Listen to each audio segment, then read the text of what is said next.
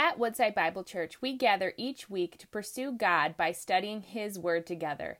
Today, we invite you to join us in our message series and dive deeper into what God's Word has for us today. Our God and King, we call this Friday good because it was horrible for Jesus. We call it good because for the joy set before you, Jesus, you endured the cross. The joy of your bride, the church global, gathered and saved.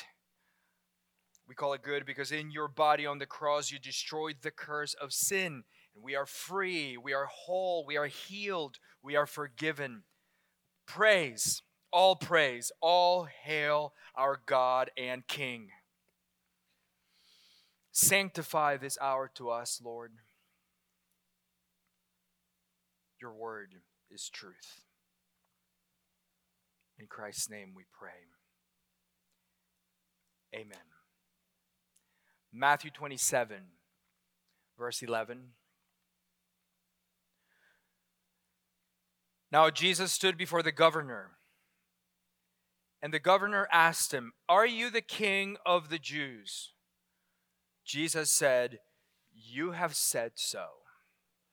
The word of the Lord. In the last few weeks, during our study on the Olivet Discourse, we said that there's only one question that matters when our lives come to an end. When everything is said and done about your life, when you've gained, when you've lost, when your strength is gone, there's only one question that matters. Does Jesus know you? If the answer is yes, nothing else matters. If the answer is no, nothing else matters. And for Jesus to know you, you must know Him. Now, it's possible for someone to think that they know Jesus, but really they don't, which means that Jesus does not know them either. This is why Paul tells us to examine ourselves continually to see if we are in the faith. But even though the fact remains that some people might be deceived about this, the reality is that for Jesus to know us, we must know Him. And knowing Him remains the most enigmatic, the most difficult, the most rewarding, the thing that requires the most and least effort all at once, which is why all fruitful study of Scripture must, in the final analysis, be a study that increases our amazement and our understanding and our self-abasement and our devotion to Jesus Christ. Tonight, as we come to meditate on His death from the Gospel of Matthew, there are a number of things that Matthew must show. On the one hand, Jesus predicted His death 3 times. The third time, He said this to His followers in Matthew 20. "See, we are going up to Jerusalem, and the Son of Man will be delivered over to the chief priests and scribes, and they will condemn Him to death and deliver Him over to the Gentiles to be mocked and flogged and crucified. And He will be raised on the 3rd day." So now as Matthew narrates the event, he shows us that this is exactly what happened. But on the other hand, Matthew still must show from a human perspective why Jesus was killed, how it happened, the miscarriage of justice, the complicity of all those involved. So how does he do that? How does he show us that God's plan is being fulfilled just as God intended, and at the same time show us the evil intentions and actions of those who carried it out? Listen to how Luke puts it in Acts 4. This is a prayer. The disciples here are praying to God, and they say, "For truly in this city, Jerusalem, there were gathered together against your holy servant Jesus, whom you anointed, both Herod and Pontius Pilate, along with the Gentiles and the peoples of Israel, to do whatever your hand and your plan had predestined to take place." So in Jerusalem, Herod, Pilate, the Gentiles, and the peoples of Israel gathered together to do whatever God's hand and plan had predestined to take place. So who's doing the judicial sentencing and killing of the Son of God? Herod, Pilate, the Gentiles, the Jews. But whose plan is it? God's. So how does Matthew show precisely that? That the evil intentions and actions of the people are indeed carrying out God's plan? And the answer is through irony. Irony. Irony refers to the contrast between expectation and reality. There are different kinds of literary irony. There's verbal, situational, dramatic, and the biblical writers, the gospel writers, make use of irony quite a bit, but it becomes especially pronounced as they get to the narration of the death of Jesus Christ. One of the most common examples of irony, of dramatic irony, is the end of the play Romeo and Juliet by William Shakespeare, when Juliet takes a potion that makes her appear dead, even though she's just sleeping, because she wants to avoid her arranged marriage to Paris, because she loves Romeo. The problem is that when Romeo gets there and he sees her in this death-like state, he thinks she's dead, and so he can't bear it, and so he kills himself.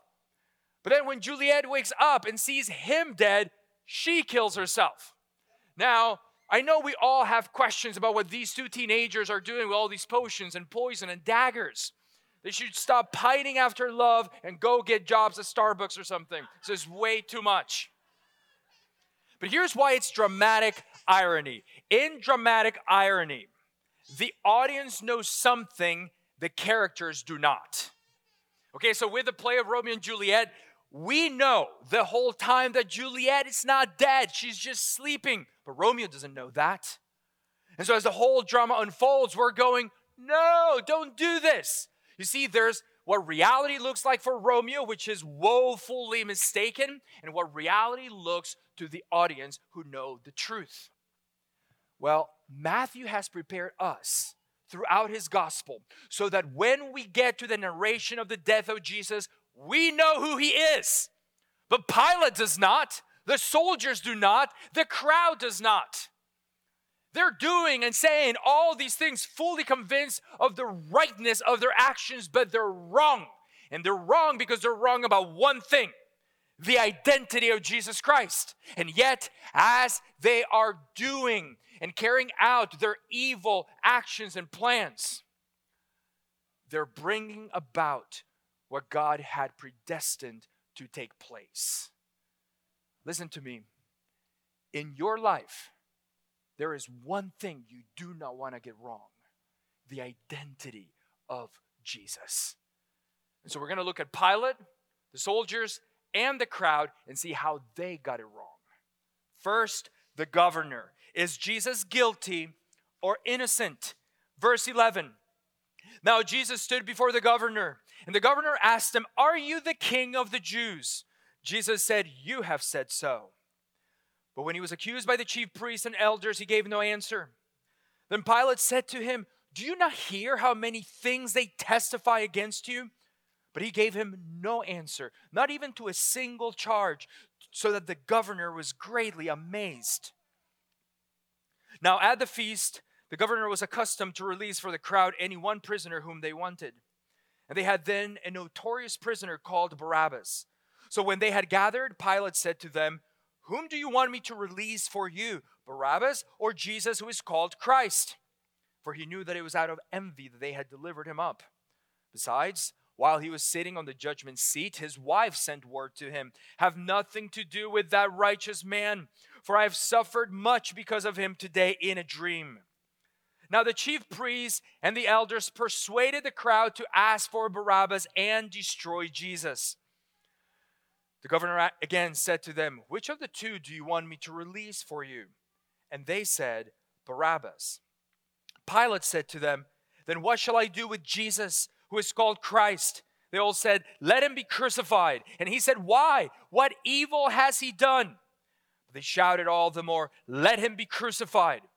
So when Pilate saw that he was gaining nothing, but rather that a riot was beginning, he took water and washed his hands before the crowd, saying, "I am innocent of this man's blood.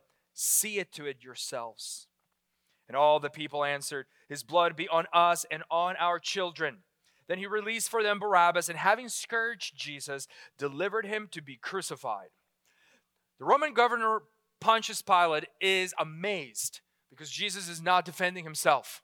Jesus is standing before him on a charge of blasphemy by the Jews. Blasphemy was a high crime for the Jews. It was the act of applying to yourself what only and rightly belonged to God.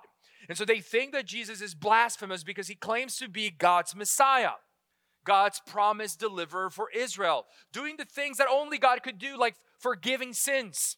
It never occurred to them for a second that he might be the Messiah because he didn't fit their mold, which included political power to overthrow Rome. The problem was that the Jews did not have jurisdiction to enact a capital punishment. Only Rome could do that. But Rome did not care one bit about intra-Jewish issues and debates. So the charge that the Jews bring to Pilate against Jesus is that he claims to be the king of the Jews. And that charge would be troublesome to Pilate because there was no king but Caesar. Now, as Jesus stands before Pilate, Pilate becomes more and more restless. Jesus is the one on trial, but Pilate is the one that gets more restless.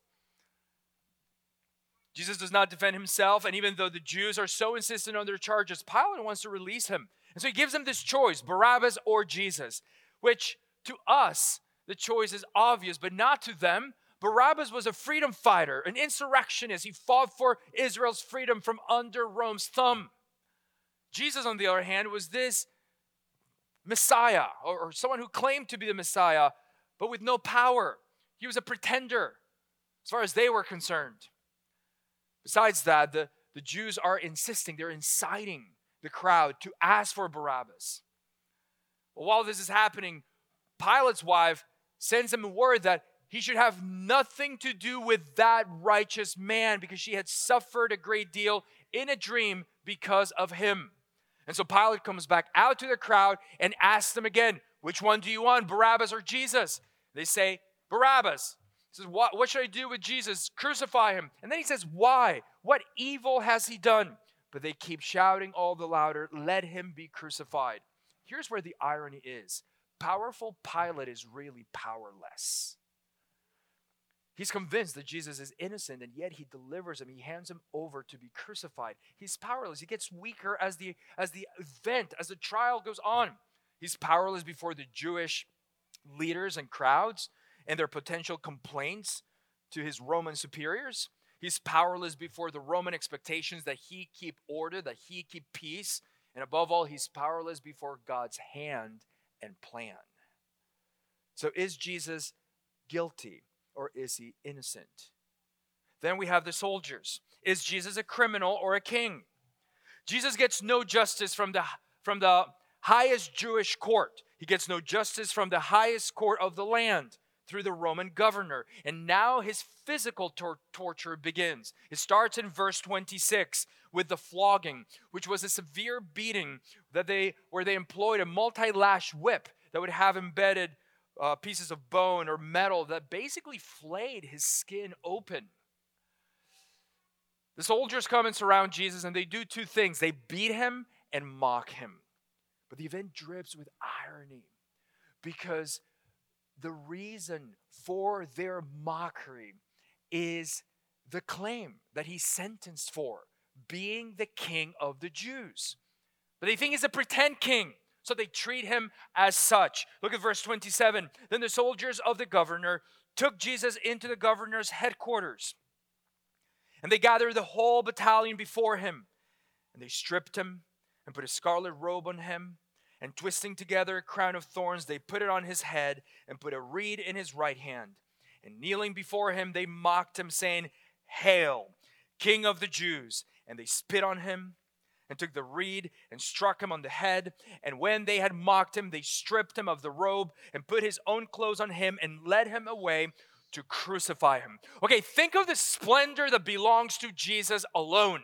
For all the ages, all power and praise and glory and honor and wisdom are ascribed to him from everyone in heaven and on earth and under the earth and in the sea and everything in them. But here he's being stripped of all his clothes, all his dignity. A battalion of about 600 soldiers surround him. Psalm 22, much of which is fulfilled during the passion of Jesus Christ, describes those who array themselves against God's anointed, God's servant, by saying, "Many bulls encompass me. Strong bulls surround me. They open wide their mouth at me like a ravening and roaring lion." This is what's happening to him. This is how it feels to him.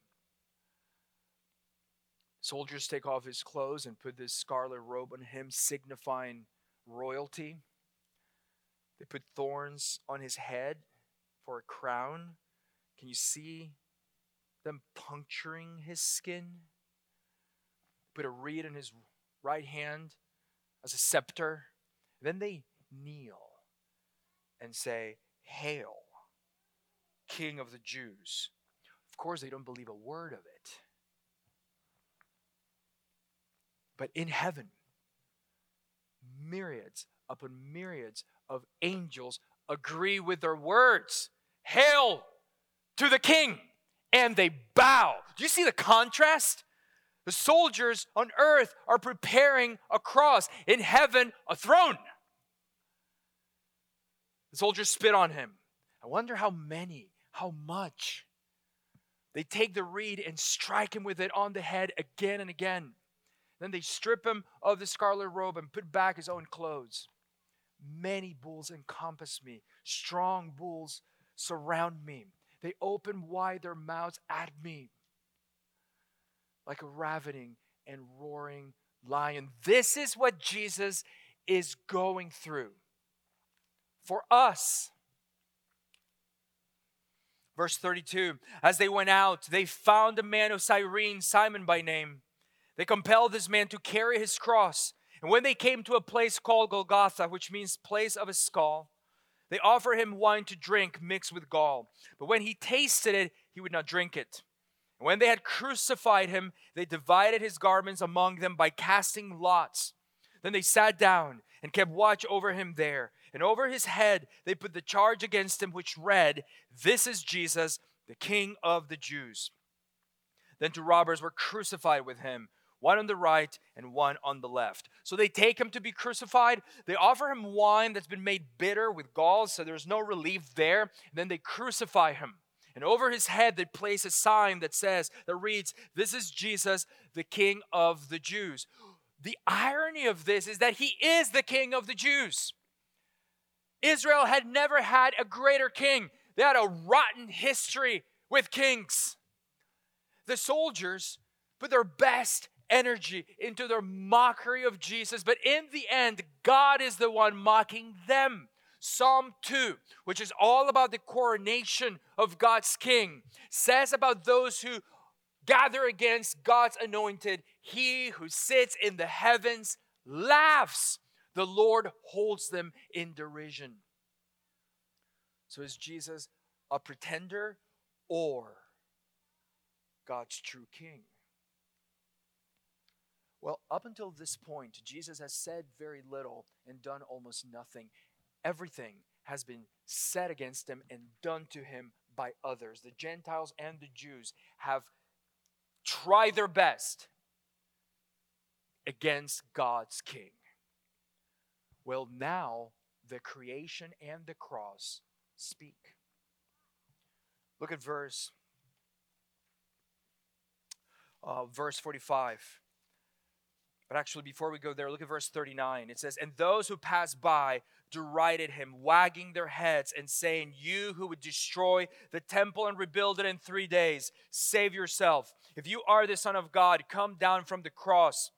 So also the chief priests with the scribes and elders mocked him, saying, 'He saved others. He cannot save himself. He is the King of Israel. Let him come down now from the cross, and we will believe in him.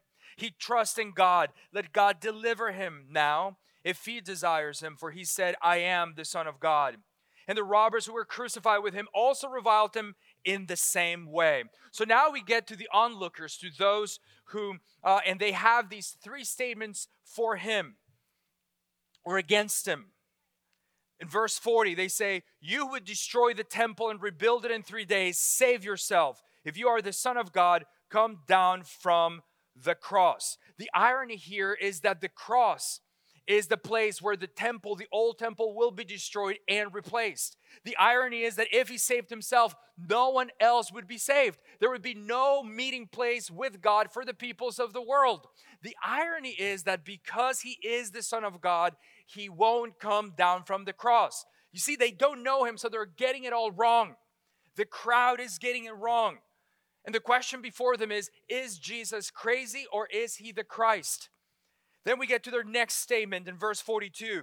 He saved others. He cannot save himself. He is the King of Israel. Let him come down now from the cross and we will believe in him. Again, the irony here is that Jesus saves others precisely because he won't save himself. It's not that he can't, he won't. The issue here is not a lack of ability. The issue is an overabundance of love. He won't come down from the cross. For all the predictions and the prophecies in the Old Testament scriptures about the sufferings of God's anointed, Israel does not want her king on a cross. They want him in Caesar's palace. And we want the same. They say, if you would come down from the cross, we would believe you. And then their next statement is in verse 43. They say, he trusts in God. Let God deliver him now if he desires him, for he said, I am the Son of God. Again, the irony here is that God does desire him because he indeed trusts God. But unlike Israel's leaders and unlike us, Jesus' trust in God is not based on God doing what Jesus wants. It's based on God being who God is. But you see, what we see here is that the onlookers treat Jesus' statements like he's demented, like he's crazy, like he's a fool. And they're big statements. They're big claims. Look at what they're saying that he said. Destroy the temple and I'll rebuild it in 3 days. That he's the King of Israel. That he's the Son of God. And what they think he should do to prove those statements is come down from the cross. Which is ironic. Because he does one better than come down from the cross while he's still alive. He comes out of the grave in full power on Easter Sunday after being dead. After his body should have been decomposing. His body should have stunk. It's nothing but splendor, splendor, splendor. But that's Easter. But you see, they think he's a fool. When in reality, they are the fools.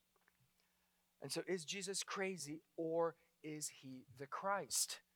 And so after all of this mockery, all of this reviling, everything that's been said and done to Jesus, now the creation and the cross speak in verse 45. Now from the 6th hour there was darkness over all the land until the 9th hour.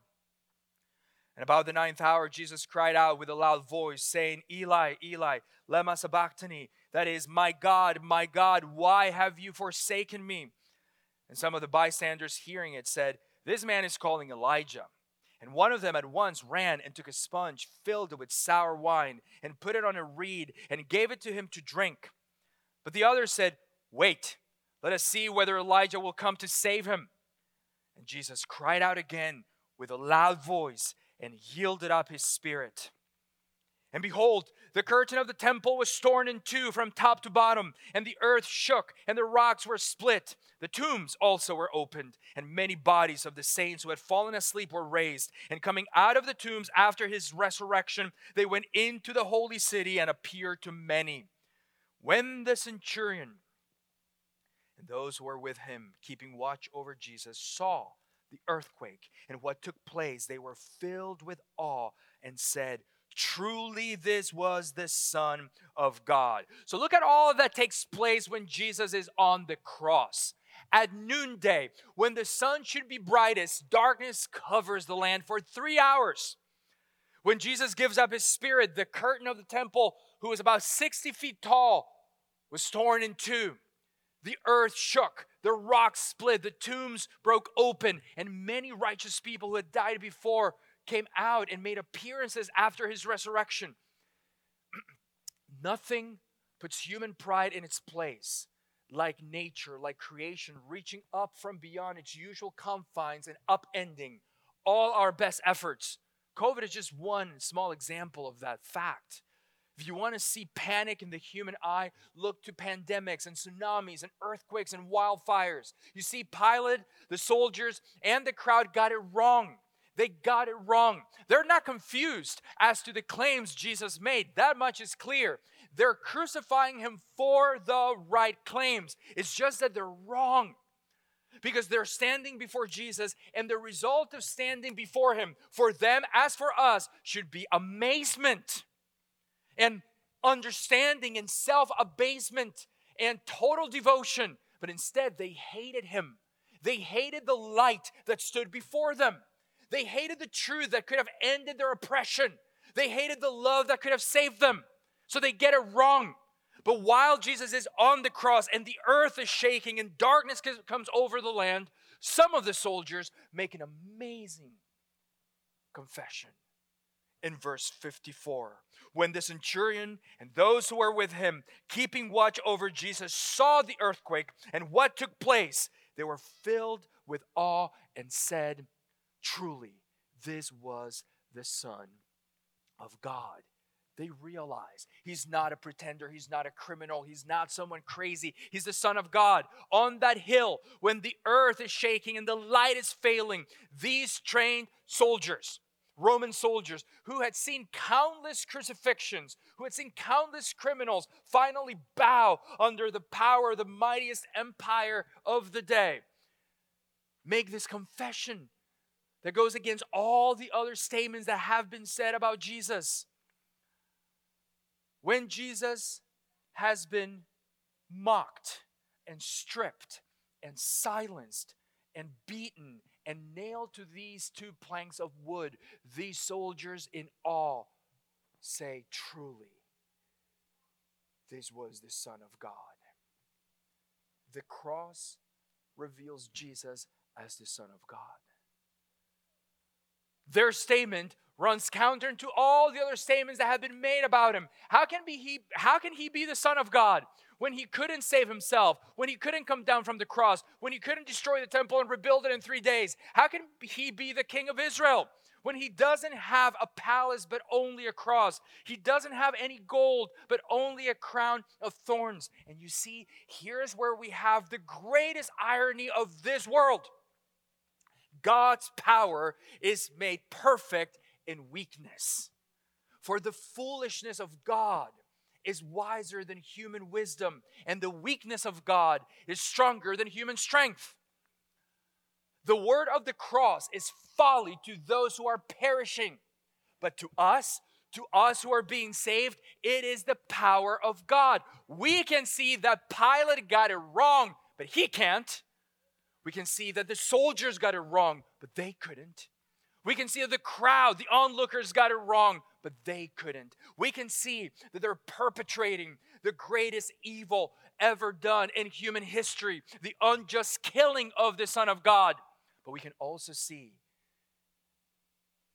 that God's plan that he had predestined for the death of his Son is taking place so that the salvation of the world may happen. What about your life?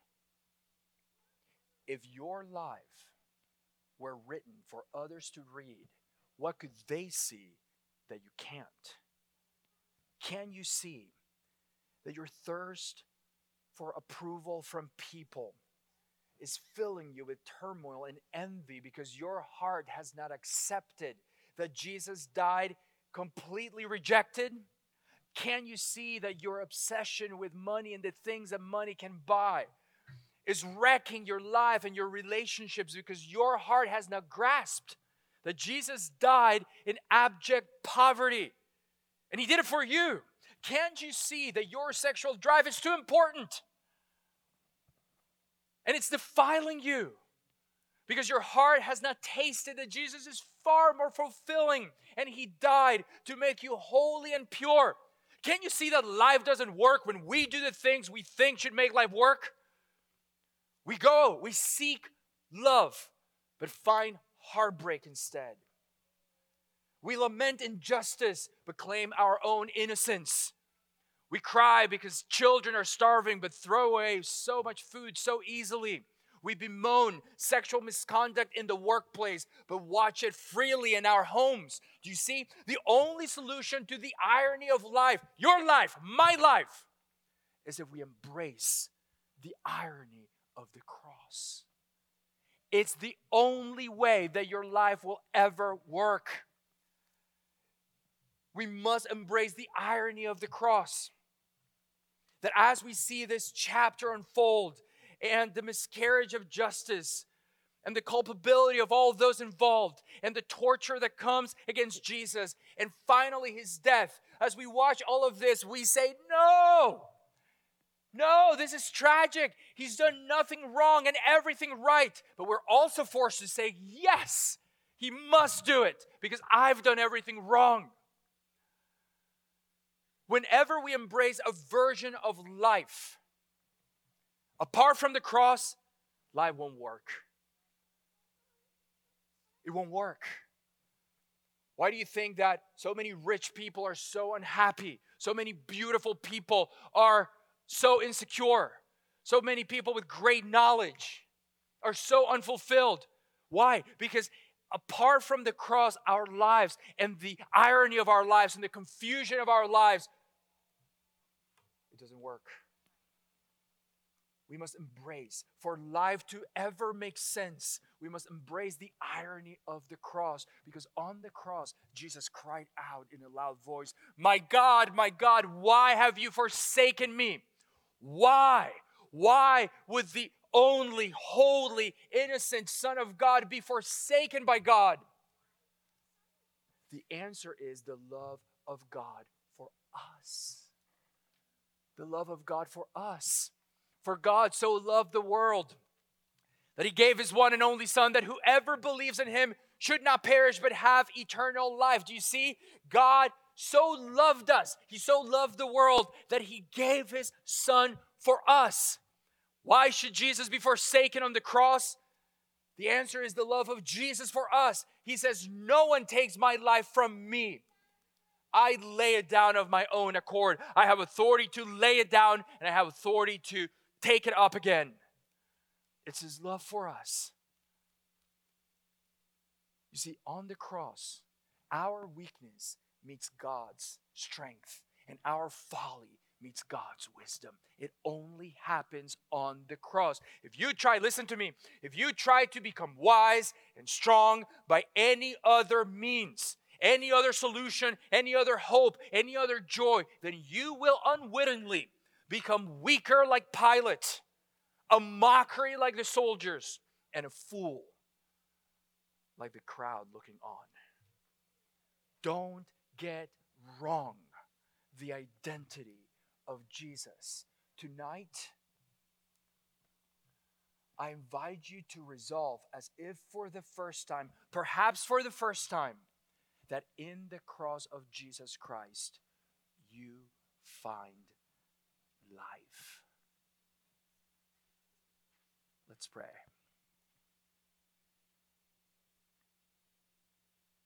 Heavenly Father, we come before you now and we tremble. We tremble because the things we are speaking of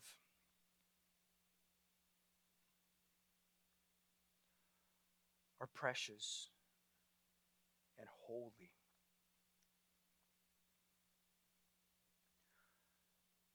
Father, we still ourselves to remember, to enter into the death of our Savior for us.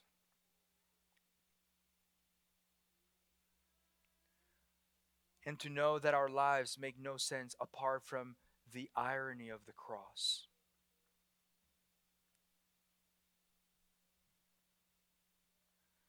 Like Pilate, we ask, why? What evil has he done?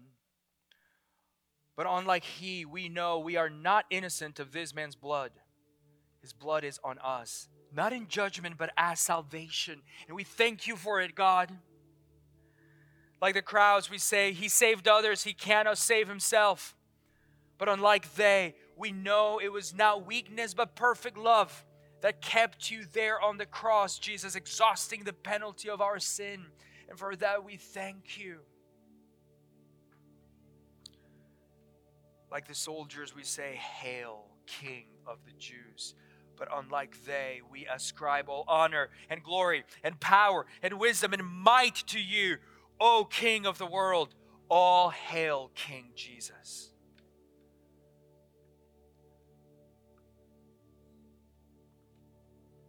Father, thank you for this Friday that is good to us.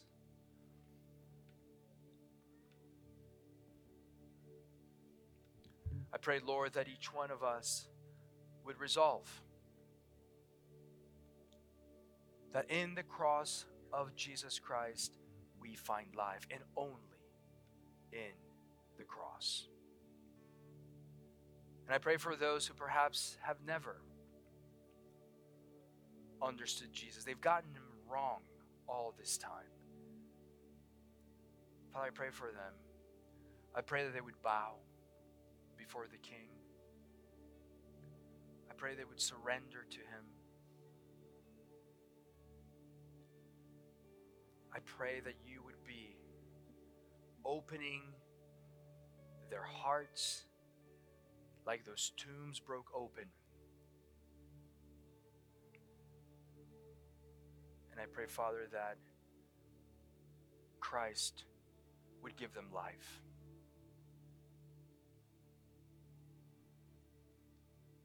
We love you. We worship you. We trust you. And it's in Jesus' name, holy, precious name, that we pray. Amen. Thank you for joining us as we study God's Word together. We would love to hear how God is moving in your heart and get you connected into the Woodside Bible Church family. Head over to woodsidebible.org/connect to introduce yourself to us today.